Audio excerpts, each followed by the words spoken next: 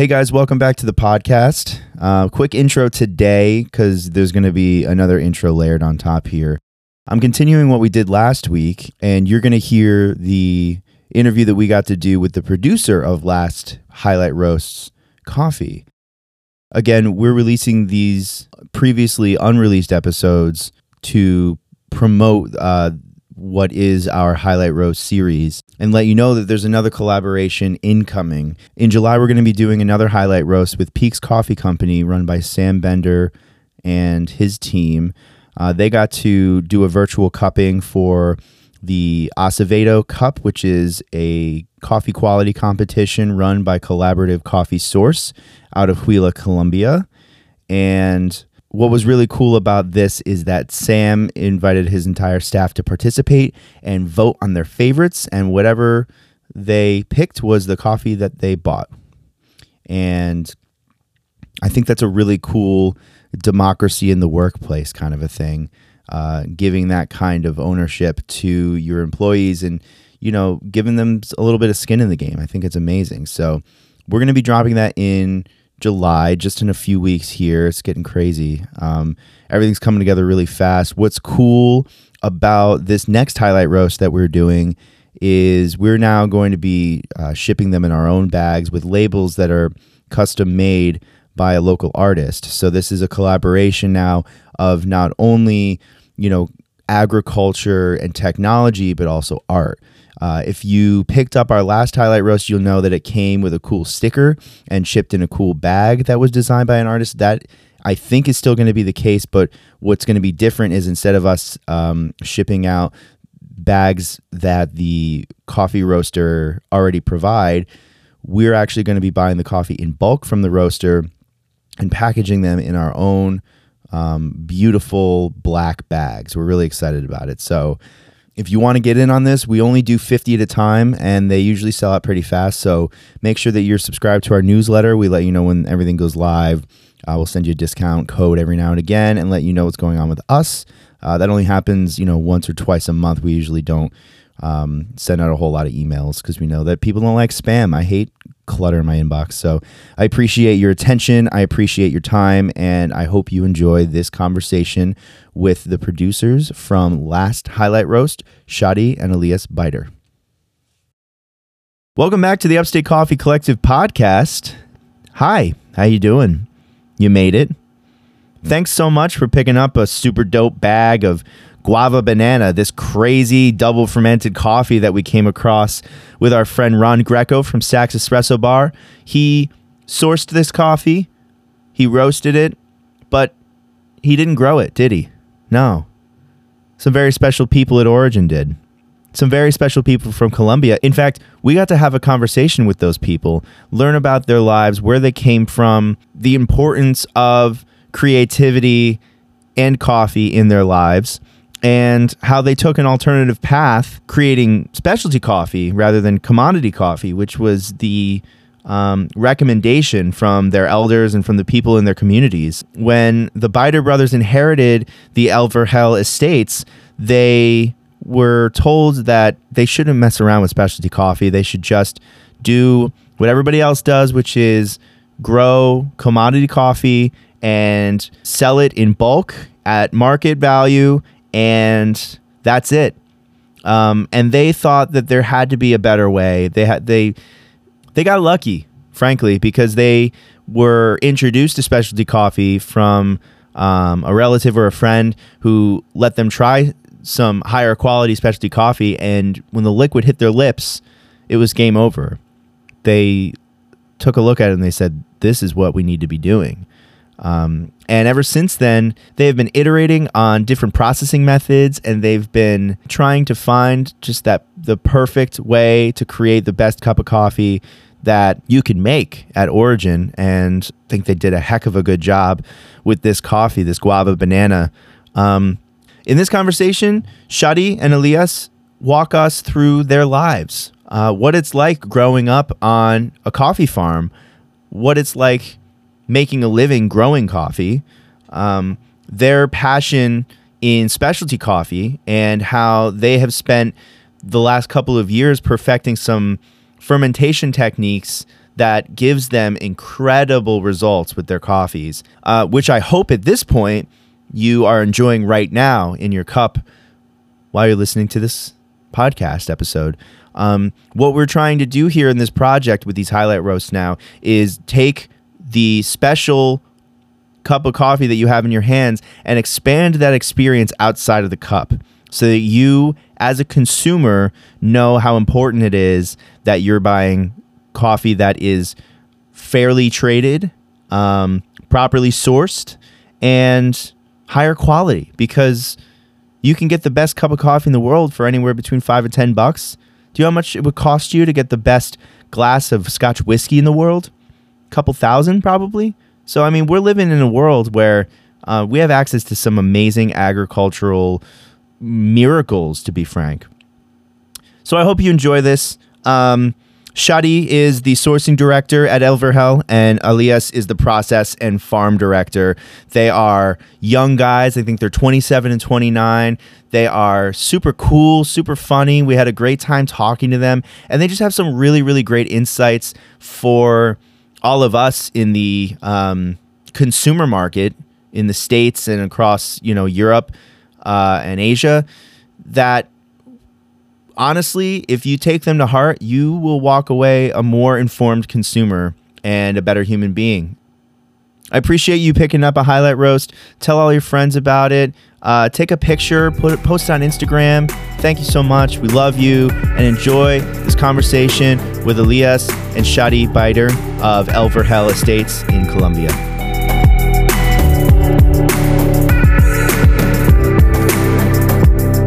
Well, just to clarify, for anybody who's listening to this, could you just, both of you, take a turn real quick and say who you are and what you do for El Vergel?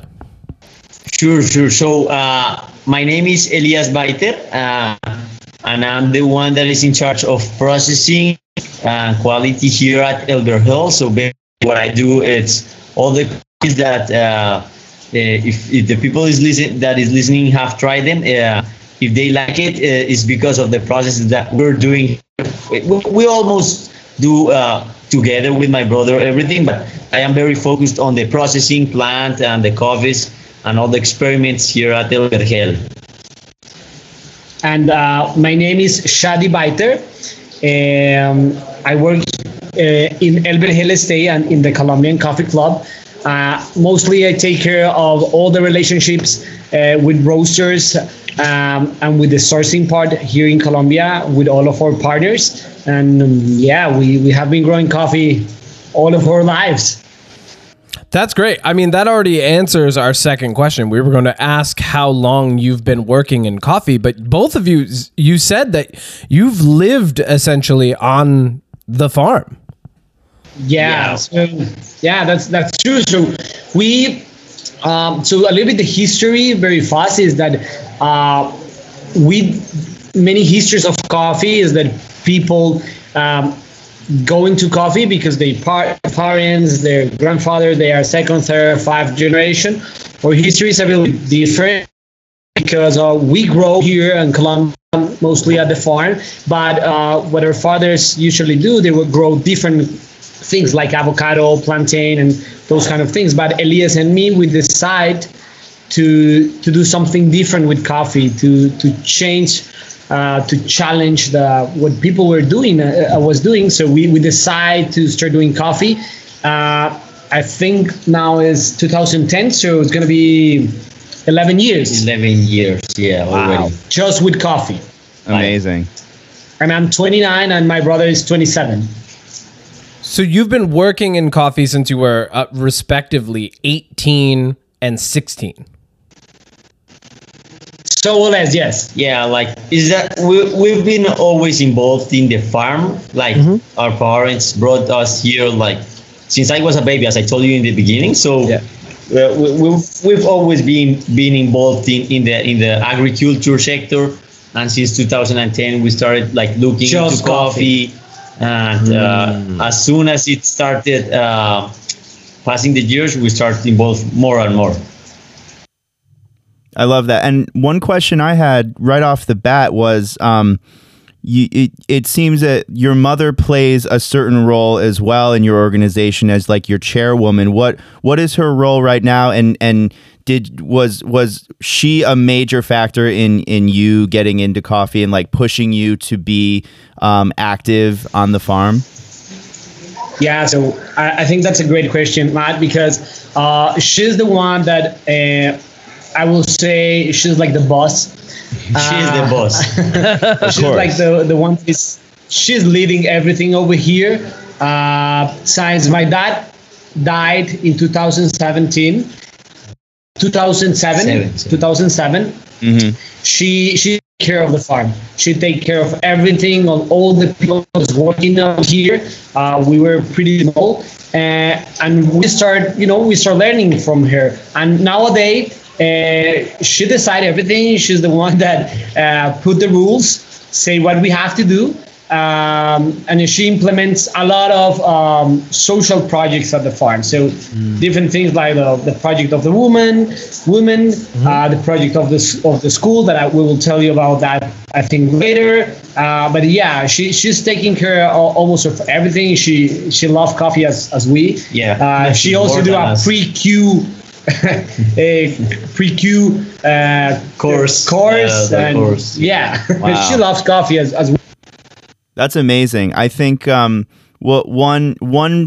point that I really want to dive into is, the difference between working in coffee for a living and working in coffee for a living and a passion, because coffee is a very large majority of the Colombian economy. So most people in Colombia work in coffee or coffee adjacent, I think, right? Where did you decide, or how did you find passion in coffee in a place where, it was a natural step for you to enter into coffee anyways? How did you find passion? So I think I will go in this one, because when we started in coffee, like the first time we started, it was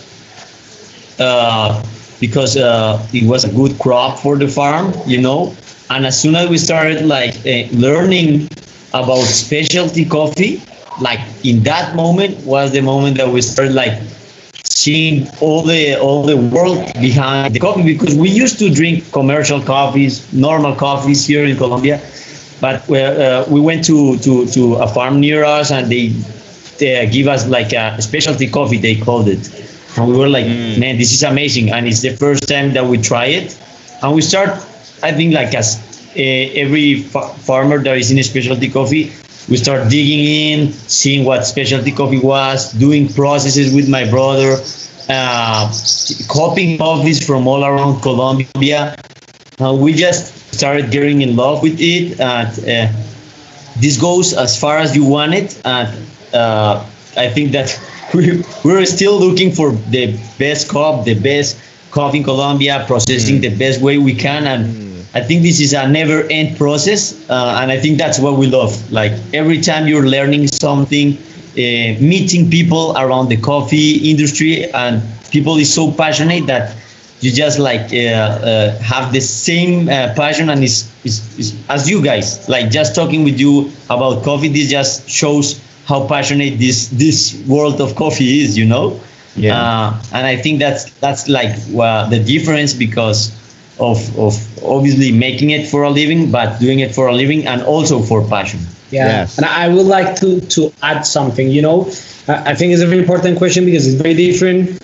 That have coffee and have coffee because you live because of it.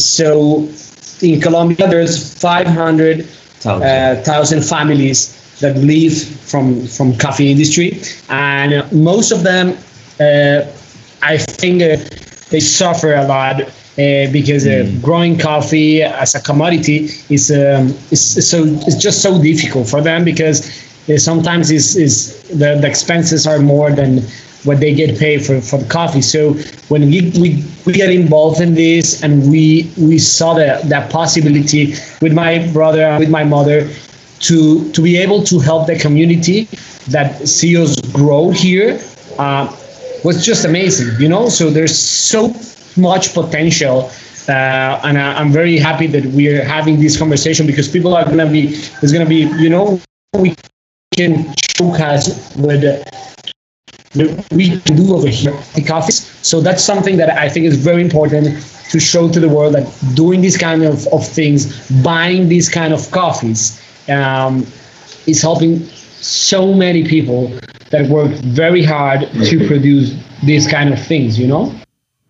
Yeah, that's actually a topic that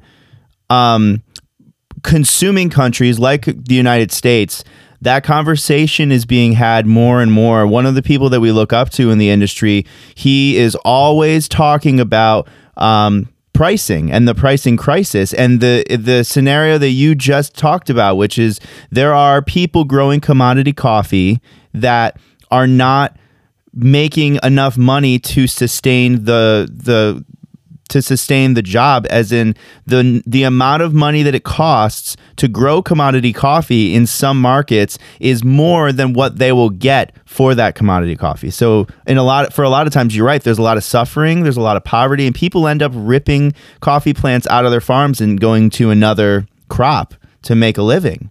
And that's not right. That has, you know, there are a lot of like global problems there with economics, but really I think the movement starts right here, where we have conversations like this, and we make people, regular consumers, more aware of how important their purchases are, right? We have a phrase called conscious consumerism, and that just means doing right by the industries that you're buying from, and asking good questions, and making sure that where the coffee is being sourced, you make sure, or whatever product it is, you make sure that it's produced equitably, that it's produced fairly, that people are being paid a good price, and that they are working in like livable working conditions. And so that whole conversation has been played out and continues to be had here in America and all over the world in consuming countries.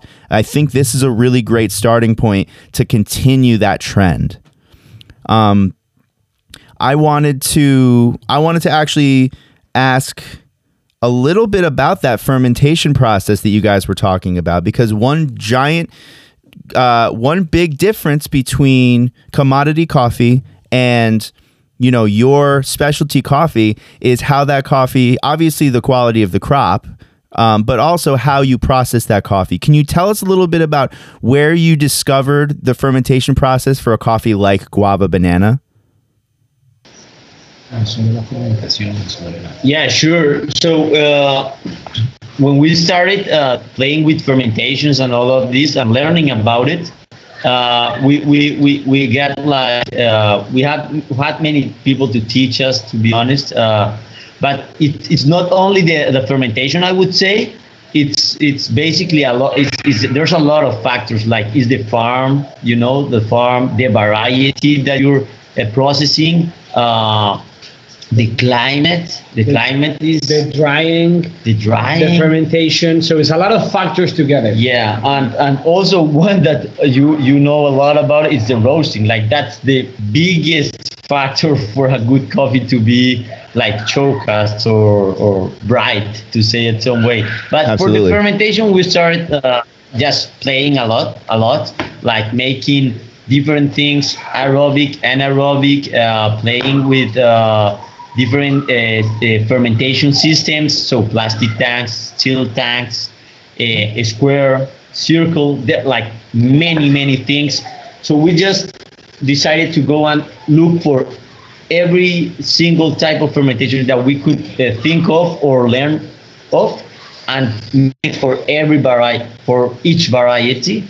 And that's how we develop each of our coffees in our farm, is developed exactly for each variety.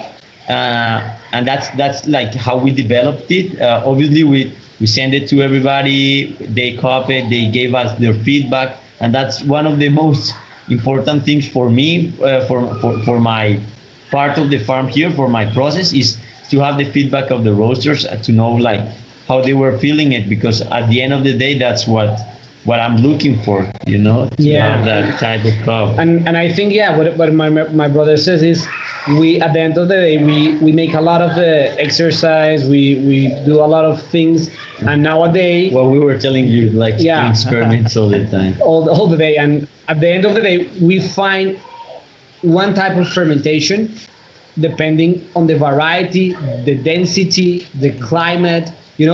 Each coffee has a special process. Exactly. Now, when you say special process, the thing that immediately comes up to my mind is the excitement that the roaster Ron Greco had about your coffee, this guava banana that just came in today. Could you explain for us, however complex or simply you want, the process that the guava banana has gone through specifically? Of course. Sure. So for this guava banana, this is one of the coffees that we have, I would say, more developed at the farm, because it's the one that I have been able to play more with, because it's like the one we've had for more time.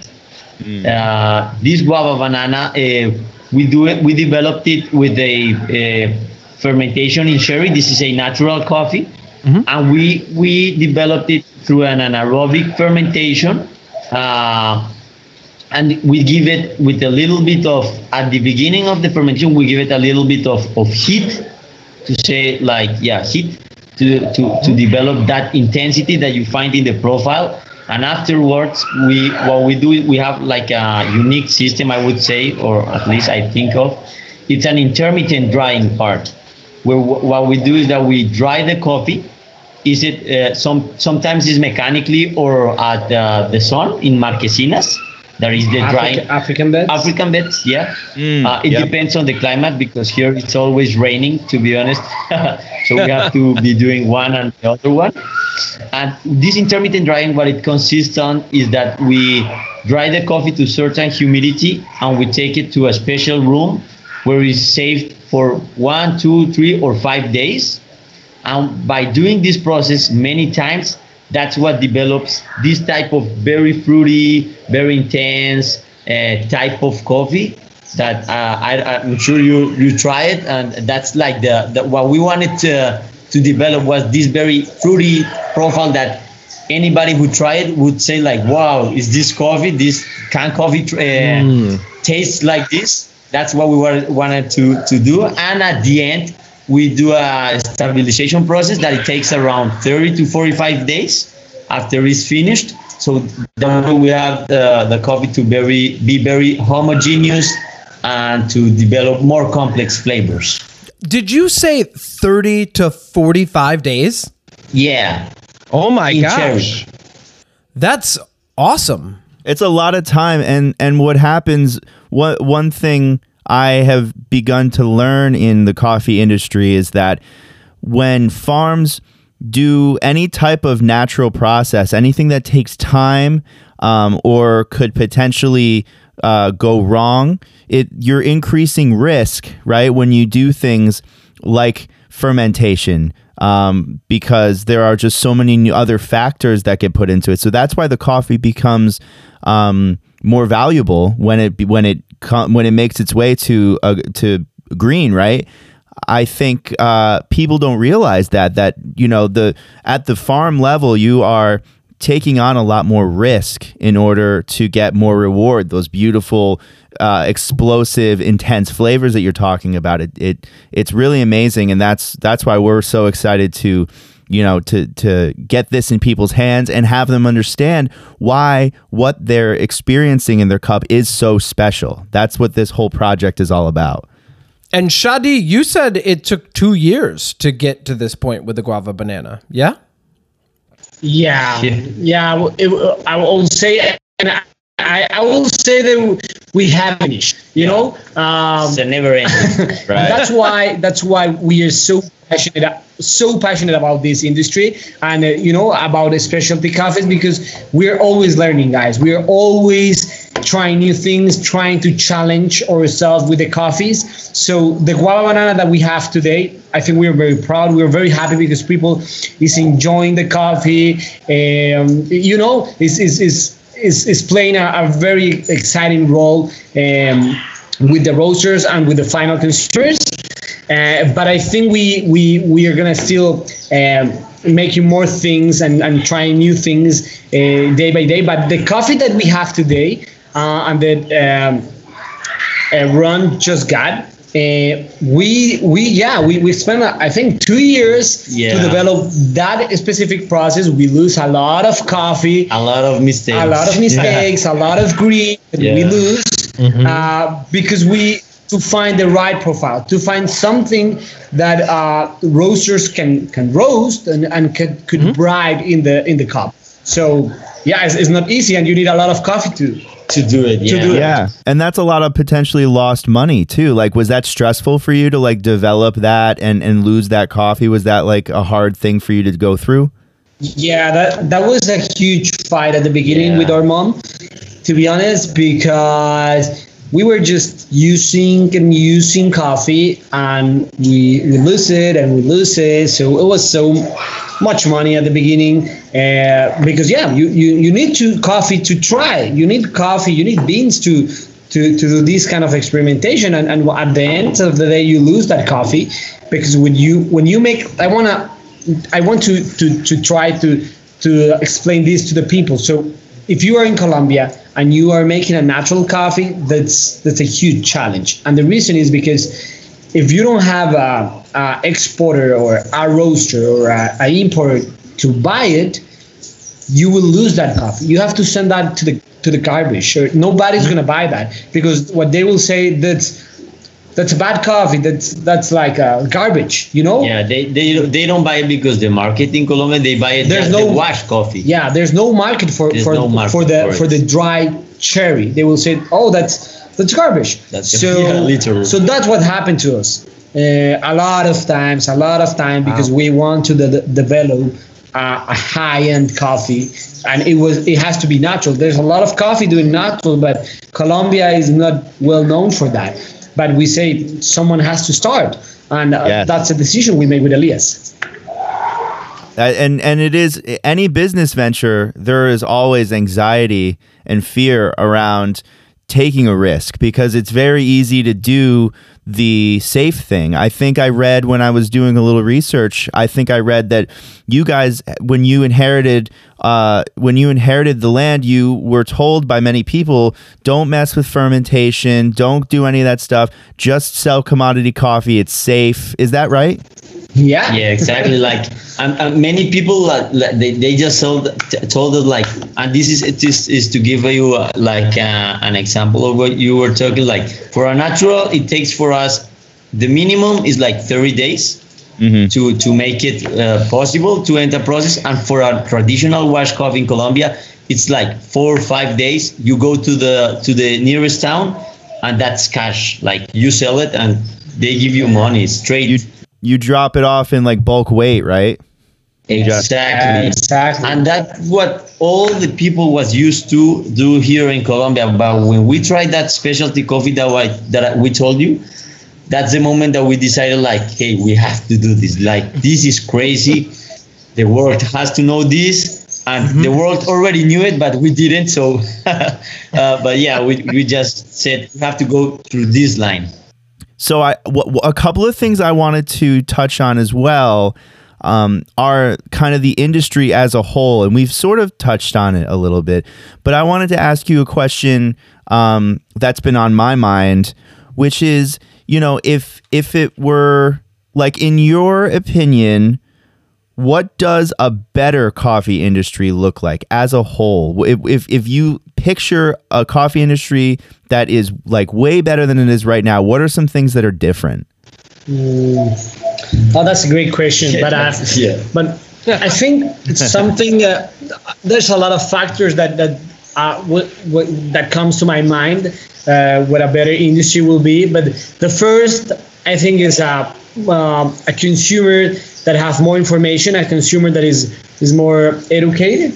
Conscious consumer, conscious consumer, and I think that's happening. Yeah, a conscious consumer. I think that's very important, because if we have more conscious consumers, what is going to happen is they're going to demand more quality, more sustainability, more fair trade.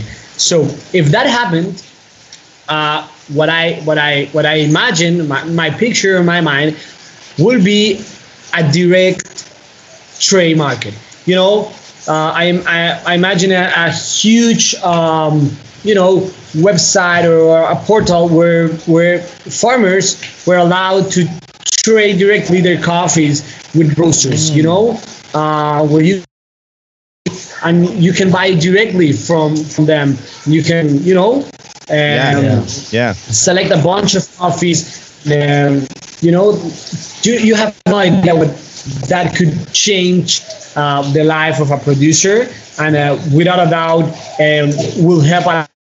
will give a lot of help to a roaster, because what I think that happened is that a roaster is buying these and these, and maybe they're looking for this coffee, and if they sometimes get lucky, but then they buy again a coffee, and this time is not as good as last time.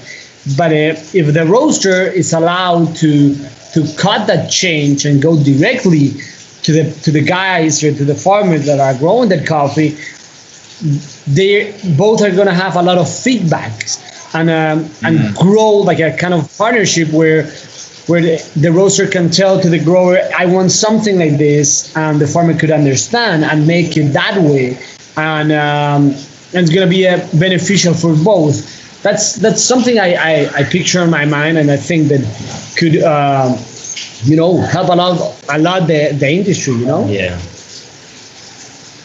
Yeah, no, I think that was beautiful. I think that was really well said, because we know that there is a lot of poverty in the industry, in the coffee industry, and there is we as consumers and consumer countries, we have to reconcile or reckon with the fact that coffee is not, coffee is based off of a market that isn't equal, right? There's a lot of inequality in coffee, and it goes way, way back in history, and we're still trying to right that wrong. I think making changes like direct trade is a fantastic start, and creating more demand for quality in coffee, so that people understand that, $1, even $1.50 per pound is not it. That is so undervalued for what coffee really is. All of the work and blood and sweat and time and risk that goes into coffee. It's worth so much more money than that. And much more attention as well.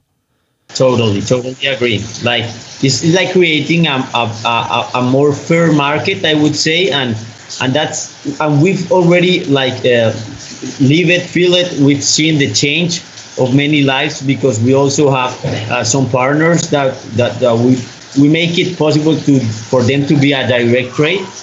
And what my brother was saying, like seeing the change that. And I know that this would sound, I don't know if it would sound very bad, but just pennies, to say it some way, for a farmer in Colombia, it's a huge change. Yeah. And make it possible to tell them, like, look, your coffee is being roasted by these roasters in the US. They find out this, because it's not only the monetary part, but it's also they knowing that they are doing their coffee for something bigger. Yeah. And they seeing their coffee in the US or in any part in the world, that's a huge change for them and for us. Like it's making it a fair market, as you were saying. I think so too. I think that you guys can use the how should I say this? The relationships that you develop with consumer markets. I think that that is a great way for both parties, for both businesses to market themselves. Whereas you'll see a lot of American coffee companies, use their relationships with people at origin as a positive, right? As a reason to buy the coffee, because look, we have a direct trade relationship with the human beings that poured all of this work into this coffee. That makes it more valuable. But I also think that could be the same for you guys, because you, like you were saying, like you know that your coffee is being roasted by all these, different companies in consumer markets. You can say, yeah, look, the more interaction, the more direct relationships that we have together, the better that we both end up being, because we have more people putting eyes on our work, whether it's your work at Origin or our work roasting the coffee. We all are lifted up by these relationships. Do you agree, or do you see that? How do you think about that? Yeah, totally. I think that the one of the biggest things that we want to do with our in this industry and with our coffees and with the people in Colombia, because is to make it it's to connect. It's basically to connect. We want to be able to connect, like, not only our farm, as I was telling you, but the farm of all the people that we grew up with them. Because with the kids that I grew up next to me, now they are handling the farms, or their fathers, or of their uncles, of their grandparents, and being able to do that connection between a farm and a roaster, that's just amazing. And it's something that we want everybody to be able to do here in Colombia. It's obviously a very big goal, but we're always working for it, because that's like our goal, like to be able to connect everybody through coffee, obviously. Kevin, did you have something to say? You put the mic too. Yeah. I was gonna say, we've talked a lot about connection and things like that. And it's really awesome to hear you guys talk about your friends who grew up and now they're running the farms for their uncles and their parents and stuff. It seems like there's a really great community down there. I was wondering if you guys had maybe just a favorite memory that pops up in your head associated with your farm, or an interaction that you've had with one of your close community members or friends or family members. Yeah, I would like to share something with you guys. So there's something that is very unique, I will say, here in Colombia about growing coffee. So everybody here has an uncle, the mother, the aunt that is involved with coffee. You go to a meeting and you say, "What are you doing, Shadi?" Elias, "No, now we are growing coffee." "Oh, really? I have an uncle that grows coffee," and blah blah blah blah blah blah. So there was one time that we were going to a farm in a region. It's beautiful. It's very close to a snowy mountain. That is a snowy mountain of Tolima, and the name of the town is Santa Isabel. They were expecting us 3 different families. We at the beginning we don't know them, and then we arrived there in the car, and they were expecting us because the people say, "No, these 2 young guys are gonna buy their coffees and blah blah blah blah blah blah." And so we arrived there. It was so far. We have to leave the car in a place after 2 hours of road. Of course, the road has no. It was terrible. It was terrible, but yeah, we arrived over there, and then we go on a horse, and we were in the horse an hour, and then we arrived to the farm. So when we arrived over there, so we started talking with people. They were really excited and everything, but this was 4 years ago. And when we started talking with them, we were beginning on all this, buying coffee from other farms and everything. Yeah. But what we find, and that's one of the things that, give us a lot of love for what we're doing, is that it was not just because of money, people is not growing coffee just because of money. There was a kind of competition between all of them, to show that the coffee of each of one was better. So when we get close to the woman and we say, okay, Aurora, let me see your coffee. They have never tried their coffee. Never. They grow coffee all their life, but they don't have the option to cup the coffee. To mill it, to roast nothing. it. So we bring a little machine, an Ikawa, and we roast the coffee and blah, blah, blah. And they were just so happy because they never in their lives tried the coffee that they have been growing. And we start teaching them or sharing or the knowledge that we have about the coffee and all of this. And what was very fun is that we realized that they compete between everybody to have a better coffee. So they show, okay, look this, and I asked her, like, how do you make this so amazing coffee? So they have no idea about the specialty market, the roaster. They have no idea of nothing. They just make it. They just make it because they love coffee. Is the way they have to live, and you have no idea how that coffee tastes. Was just amazing. Wow. And it was not a special variety. Was just a regular coffee. It was like a lot of dedication, I would say. Yeah, a lot they were like trying to make every single thing they were able to do. Make it like very clean, like very perfect. You see the beans, and they were like perfect jewels. Like we didn't find defects. It was crazy. Yeah, they take all the afternoons, the mother, the son, the sister, the daughters, and they clean the coffee. Selecting. They clean the coffee because it's something that they are very proud of.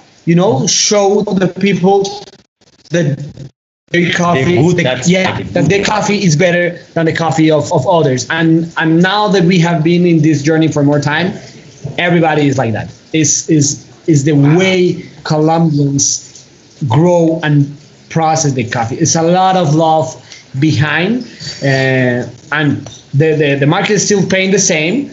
But for them, between all the neighbors, is like a kind of competition. Who has the best coffee? So there's this competition. There's community, right? You're meeting people. You get to go on adventures and really explore. I mean, your country is beautiful, by the way, and you must. I mean, even just looking out behind you is just like, it's just incredible. And I think there has got to be some really sweet perks to doing what you guys do, and I think that's wonderful. Kevin, did you have any other like coffee or industry related questions? I do have a question for them about music, but because we love music on this podcast, and we love to just get an idea of what our guests are listening to.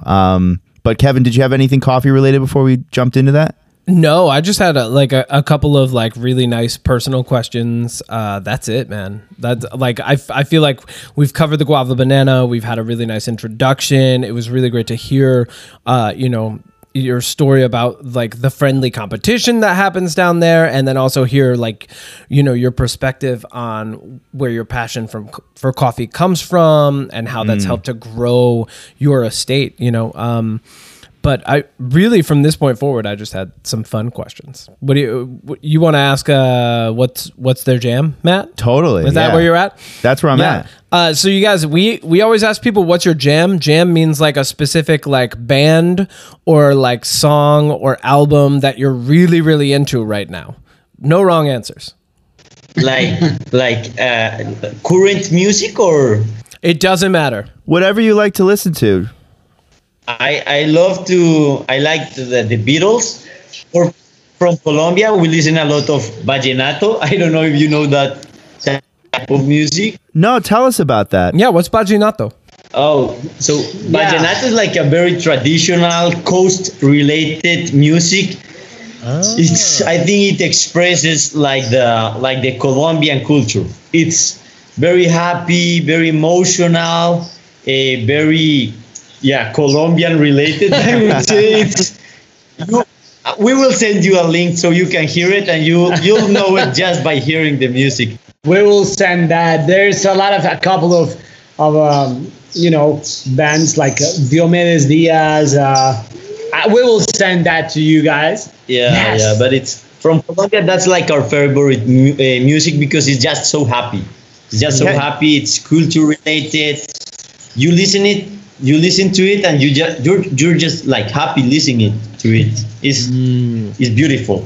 Vallenato, did I say that right? Yeah. Yeah, exactly. Nice. Kevin listens to a lot of multicultural music. Kevin, you listen to a lot of French hip hop. I know you listen to some.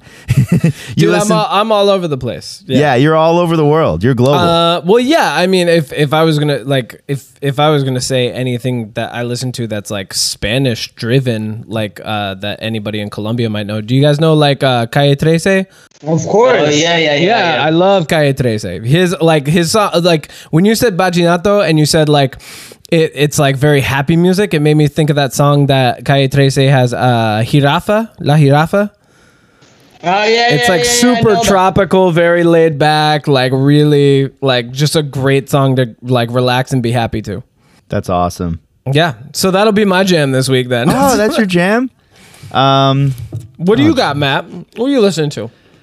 I'm pulling it up right now. Let's see. Well, I'm still jamming on Loverboy, believe it or not. Loverboy, by our You guys, friend. we have a friend who we just interviewed last week for the podcast. He has a new album out called Loverboy, and it's like hip hop. I don't know. Do you guys like hip hop? Yeah. Yeah. We'll send that to you Yeah, because that'd be it's cool. really good. Matt, you have to send us that. I will, and then I'm gonna drop one more for you. Oh yeah. I'm not gonna lie, Kevin. I'm back on Phoebe Bridgers. Oh, I love Phoebe Bridgers. I'm back. Very Yeah, good.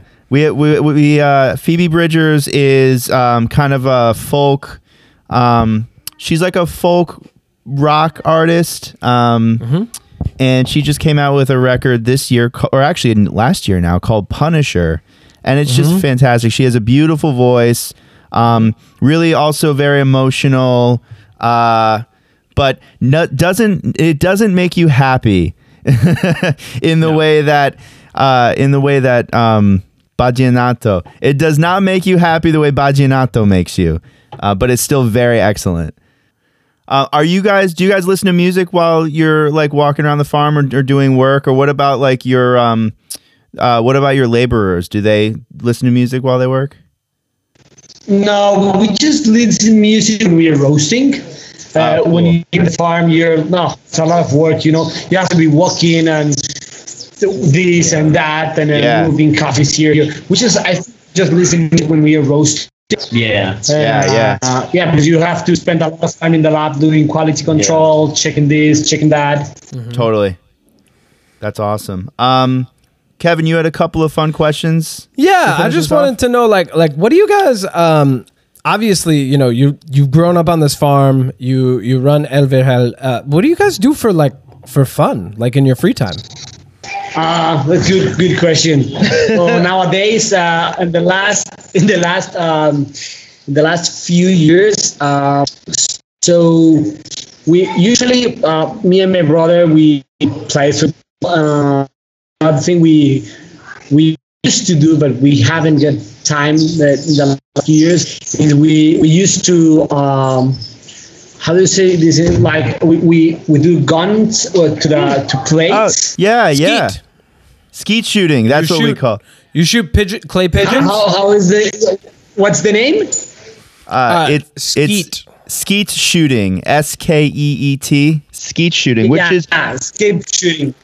That's a strange phrase even in English. So we do skeet shooting, but I think last year we didn't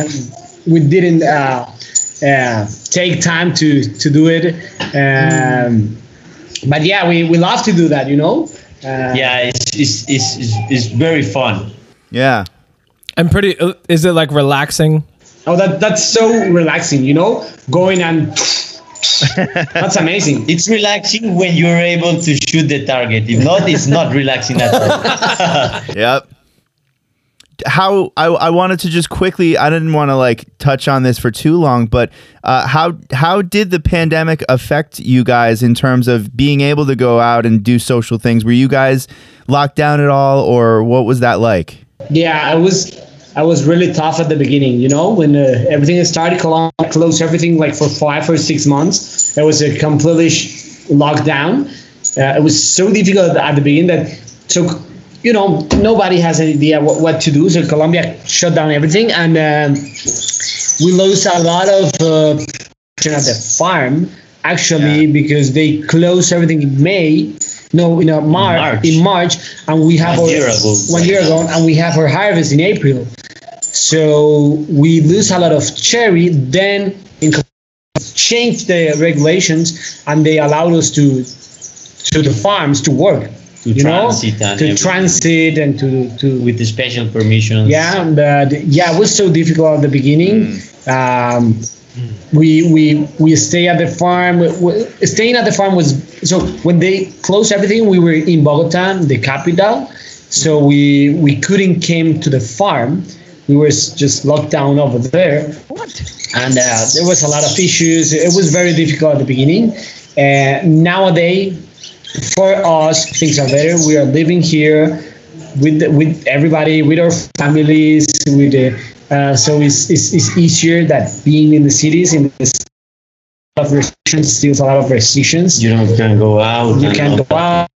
Blah blah blah. It has been tough, but the positive thing that I think is that we have been much more time here, learning things, having time to develop this kind of guava banana, this kind of thing. So we have to see the good things about it. Yeah, that's true.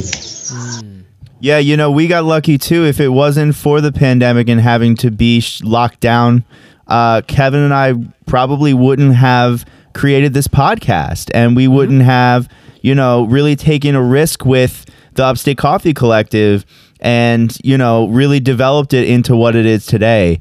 You know, I think it was hard for everybody to have to go through what we've been going through and continue to go through for the last year. But I think that I have heard a lot of stories of people who started stuff that they probably would not have started if it weren't for the pandemic. So I think that's really, really cool. Yeah, for us, it was also very good, like just to sit down, think about new things for the farm, not only for the processing part, but for the environmental part. Like, what can we do better? Being here all the time, like, okay, we can use less of this, use more of this, make everything more productive. Mm-hmm. It has obviously very bad things, the pandemic, but also very good things like your podcast too, like, you know, being able to be here. Yeah, I think we can all say we're pretty lucky, you know, that we things turned out good for us, even when things didn't turn out so good for everybody else in the world. You know, I think we can be grateful. Yeah. I was wondering, Elias and Shadi, what are you guys looking forward to the most, like in the coming year?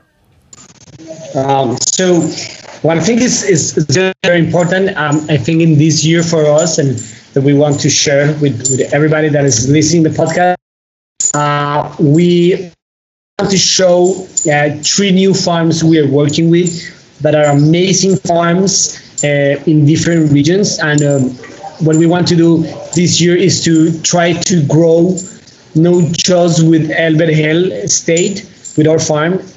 We want, as I said at the beginning, we want to be able to put more farms in hands of roasters, so to be able to share their coffees with the people, because so Colombia has coffee everywhere. Yeah, I think there's, if I'm not wrong, there's like 13 different regions that grow coffee, thermical, like thousands of different. So and people has in their minds that Colombia has just one profile, but that's not true. There's a lot of different profiles here. So what we want to do is bring more farms to work with us and show to the people. So now we have 3 farms in different regions that we're bringing to the States. We would love to share that coffees with people for them to know them and see the different possibilities that our country has. Well, we love that, and we're going to spend the next couple of months doing nothing but talking about your coffee and the work that you guys are doing and the effort that you're putting in, and we'll be drinking that coffee the whole time. Oh, yes. I cannot wait. We're going to cup the coffee on Tuesday. Next week. Yeah, we're going to meet Ron, and we're going to cup the coffee on Tuesday, and we're going to interview Ron on the podcast, and so we're going to have this podcast with you guys and the podcast with Ron as exclusive content for people who buy this coffee package, is like a really special connection point all the way through the supply chain. We're really happy for have the opportunity to have this space for connecting us with the people. So you have to send us that link. We wanna hear this in the podcast with Ron. Oh, definitely. I know he's gonna do an amazing job with that coffee. Yeah, we're excited about it.